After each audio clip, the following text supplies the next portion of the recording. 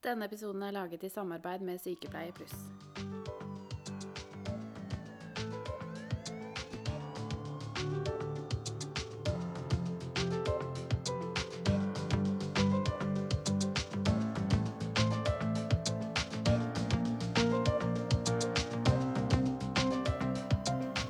Dette er del 1 av 2 om akutt nyreskade, nyresvikt eller nedsatt nyrefunksjon, alt ettersom hva du liker å kalle det.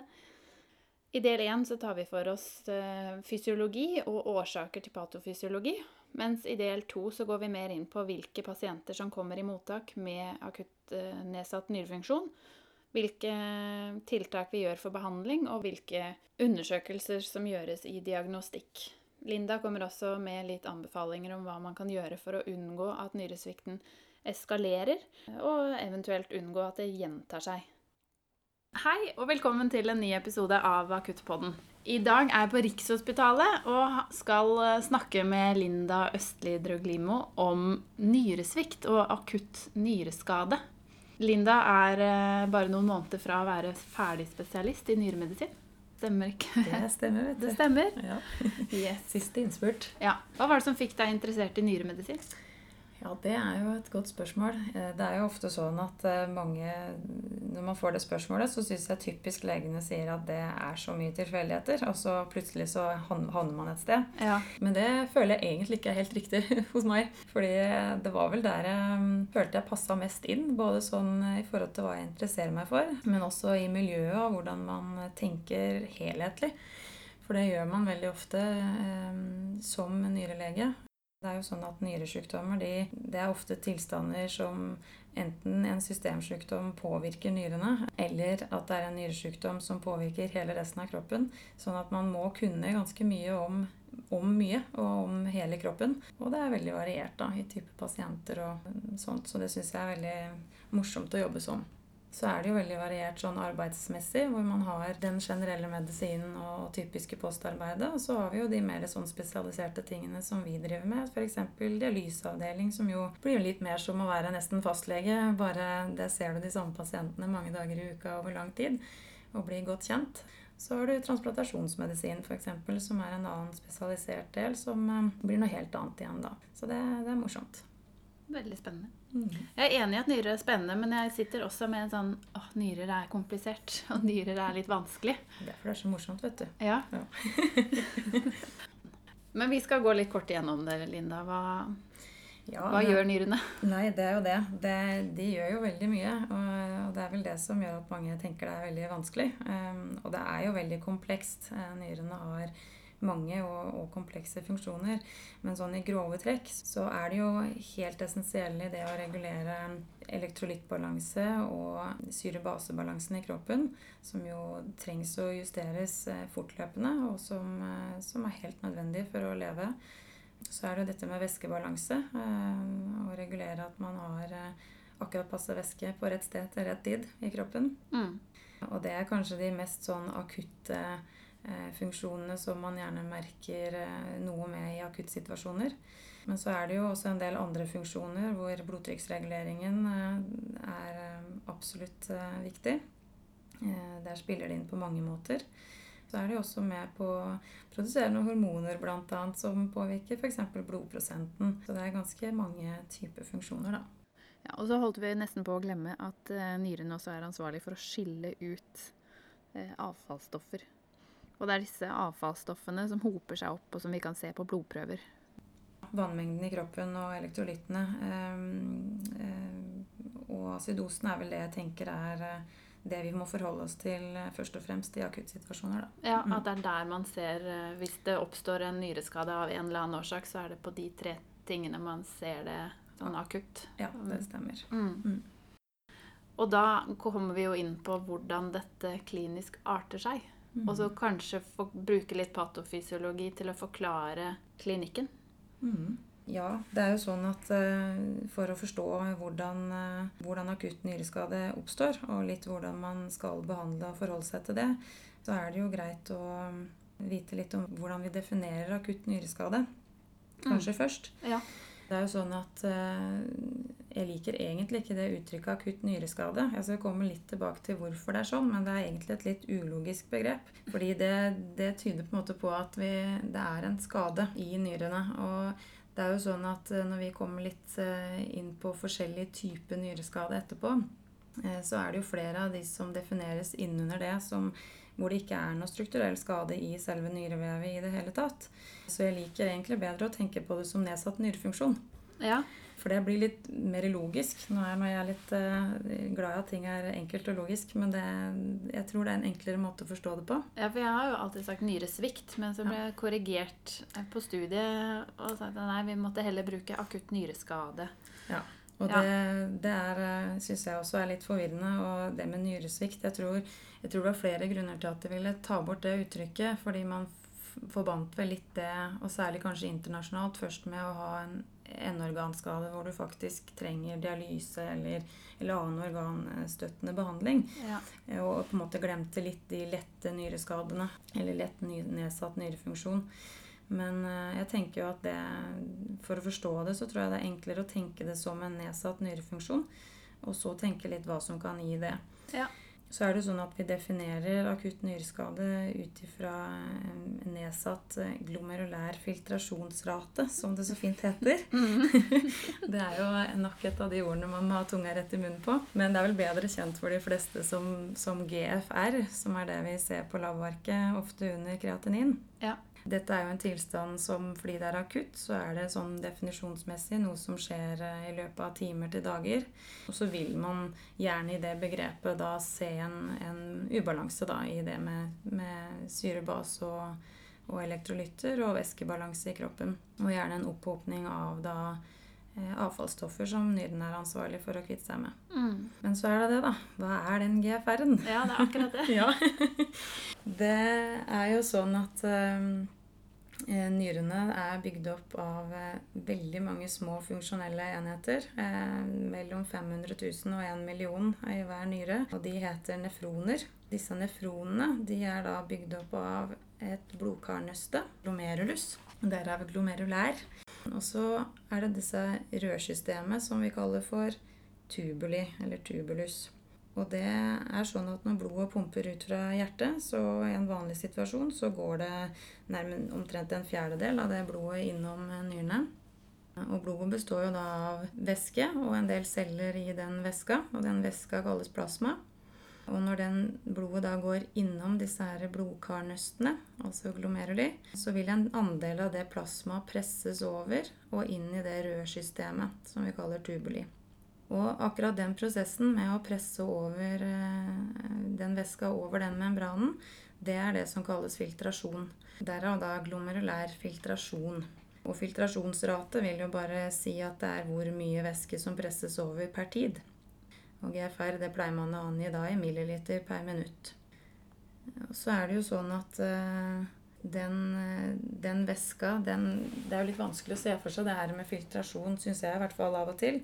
Jeg synes en enkel måte å se det for seg, det å tenke seg kaffetrakteren.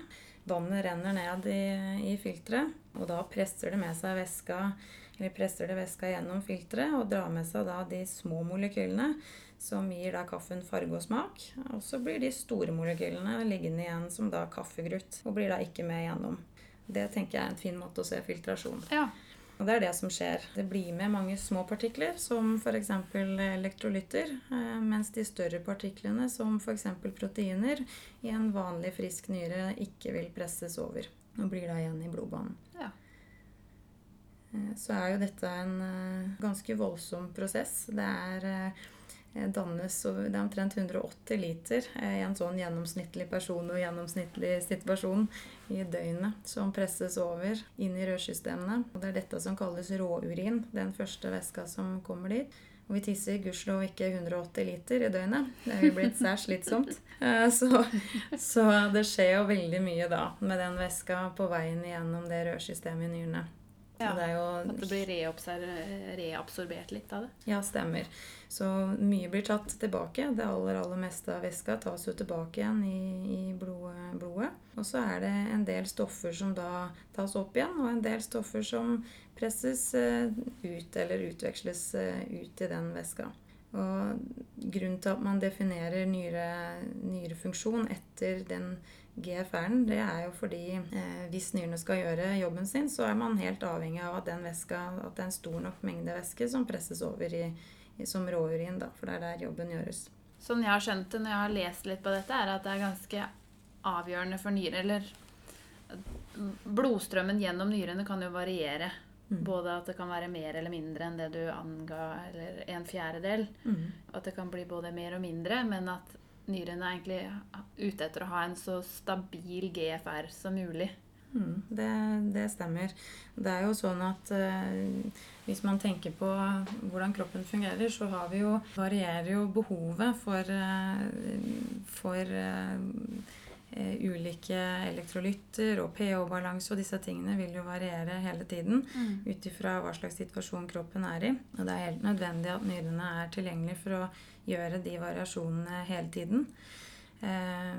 Og det systemiske blodtrykket vårt, det er jo gjerne veldig varierende. Det skal det jo være ut ifra hva vi driver med.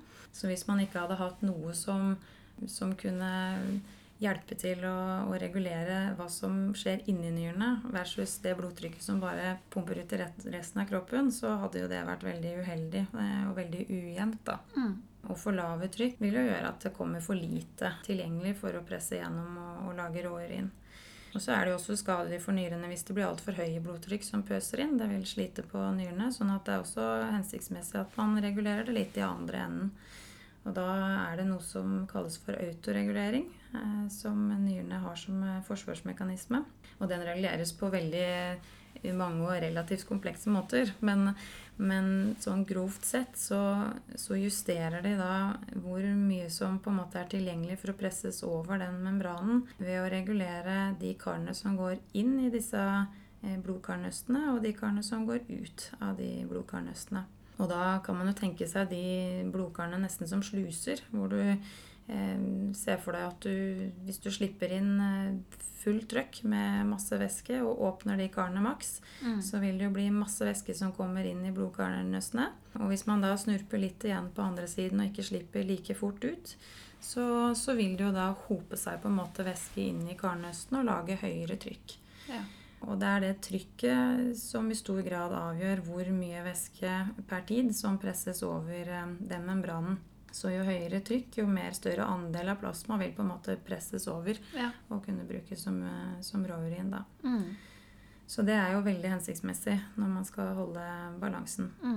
Og for dere som da leser anatomi, så er det da nå husker jeg ikke om det er afferente eller efferente, som er hvilken ende som er. Ja, dette er like vanskelig hver gang. Ja, jeg må lage en huskeregel på det. Det er mye bedre med tilførende og fraførende kar, vet du. Ja, men det er jo sånn, i litteraturen så brukes jo disse her kryptiske latinske ordene. Så. Det stemmer, og det er jo sånn at de karene inn og de karene ut, de påvirkes jo også av en del av de medisinene blant annet som vi bruker. Ja.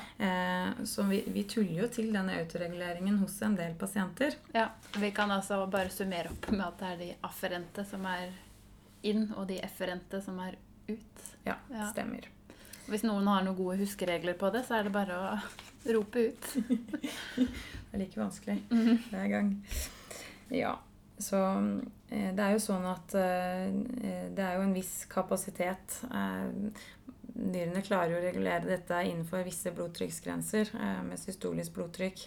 Det er jo sånn at det er litt varierende fra pasient til pasient eller person til person hvor de grensene er. Hos en frisk person som ikke bruker medisiner, som er relativt ung, så vil ofte de grensene ligge et eller annet sted mellom 80 og 170 mm kvikksølv. Og innenfor det systoliske blodtrykket så vil vanligvis nyrene da klare å opprettholde en jevn GFR. Og da produsere urin? Og da produsere urin. Ja. Og så er det jo sånn at de grensene, de varierer jo litt, og når man blir eldre så vil autoreguleringen gjerne bli dårligere. Det er jo flere grunner til det, men det er klart man får stivere kar, og de fleste ting i kroppen fungerer litt sløyere når man blir eldre. Sånn at de vil ofte ikke tolerere kanskje å ha blodtrykk for eksempel under 100 eller 110, eller kanskje enda høyere før nyrene begynner å få problemer med å opprettholde den filtrasjonen. Så det jo de som har alvorlig karsykdom, for eksempel, hvor dette også gjerne blir mye mer sårbart, da. Og det jo de som har sårbarhet ovenfor den autoreguleringen, som kanskje de som mest utsatt for å få en akutt nyreskade, og som de man skal være mest oppmerksom på også i klinikken, da. Det klart, pasienter som har et lavere minuttvolum, som pumper ut mindre fra hjertet, for eksempel hjertesvikt eller også leversvikt, vil jo også være utsatt, fordi de sliter med å få nok blod tilgjengelig da, for nyra. Og så det jo de som bruker medisiner, som også tuller til autoreguleringen, som da kanskje de vi kjenner best til ACE-emere og AT2-blokkere og NSAIDs. Så det skal man tenke på, det kan vi jo komme litt tilbake til kanskje, hvordan man rent praktisk skal tenke på hos de akutte pasientene, eller de som blir innlagt. Når jeg har hatt praksis på intensivavdelingen, så har jeg sett at de har vært mye mer opptatt av å bruke MAP enn nødvendigvis det systoliske blodtrykket, for du kan ha et lavt systolisk blodtrykk, men allikevel ha et middelarterietrykk som MAP, da, som tilstrekkelig nok for en, teoretisk i hvert fall, da, for en urinproduksjon. Ja, og det jo nettopp det. Man har jo, i det vanlige så ser man jo på systolisk og diastoliske blodtrykk, og det sier jo noe om høyeste og laveste trykket i en syklus. Og det klart at det har jo mye med både erfaring og studier å gjøre, de tankene man gjør seg om hvilke blodtrykksgrenser som man obs på og ikke obs på. Ja. Men så vet man jo det at det sier jo veldig lite akkurat hvor mye trykket i det pumpes ut, og akkurat hvor mye som trengs for at det faktisk skal virke eller være nok blod i de ulike organene. Ja. Det henger jo ikke alltid sammen. Nei. Og da det vel holdepunkter for at det middelarterietrykket kanskje en bedre, sier noe mer da om hvilket trykk som faktisk kommer ut til organene der det trengs da. Ja. Så det jo sånn at i en intensivsetting, og for så vidt også andre pasienter som legges inn, så det jo sånn at det med urin jo en veldig fin måte å vurdere om de har høyt nok trykk til at nyrene har det ganske bra. For det klart at produserer de tilstrekkelig urin, så vet vi jo at trykket høyt nok. Ja. Men det tar jo litt tid å gjøre den vurderingen. Men vi jo litt overmiddels opptatt av om pasientene tisser, og det en grunn til det da. Men tilstrekkelig, da det mellom 0,5 og 1 milliliter per kilo per time? Det det som man bruker som sånn tommelfingerregel, og så vil jo det også selvfølgelig variere med behov. Det på voksne? Det på voksne, ja. Og det vil jo også være, klart har du en tilstand hvor en pasient særs overhydrert, så må det selvfølgelig være høyere for å være nok. Ja. Men for å kunne gjøre den rensingen og sånt som vi tenker på ofte, så vil det for de fleste være bra. Ja. Hva slags type pasienter som kommer i mottak med nedsatt nyrefunksjon, eller hvem som står i fare for å få det, og hva slags behandling vi kan tilby de, får du høre mer om i del 2. Men dersom du ikke føler at du får dekka nok i denne episoden, så vil jeg anbefale deg å gå inn på sykepleierpluss.no. Der finner du forelesninger om nyre, både anatomi, fysiologi og sykdomslære. Sykepleier Pluss har også en podcast, som blant annet har en episode som heter Nyrenes funksjon på 5 minutter. Og det 5 minutter alle har tid til å høre på. Sykepleier Pluss skifter navn til MedEasy i desember. Men du kan allerede nå gå inn på medeasy.no og sjekke ut deres forelesninger der. Det ligger blant annet en helt ny forelesning om syre-baseregulering, som absolutt relevant i denne settingen med nyrer. Det også en app som heter MedEasy. Alle nye brukere har 24 timers gratis tilgang, og det et uforpliktende tilbud.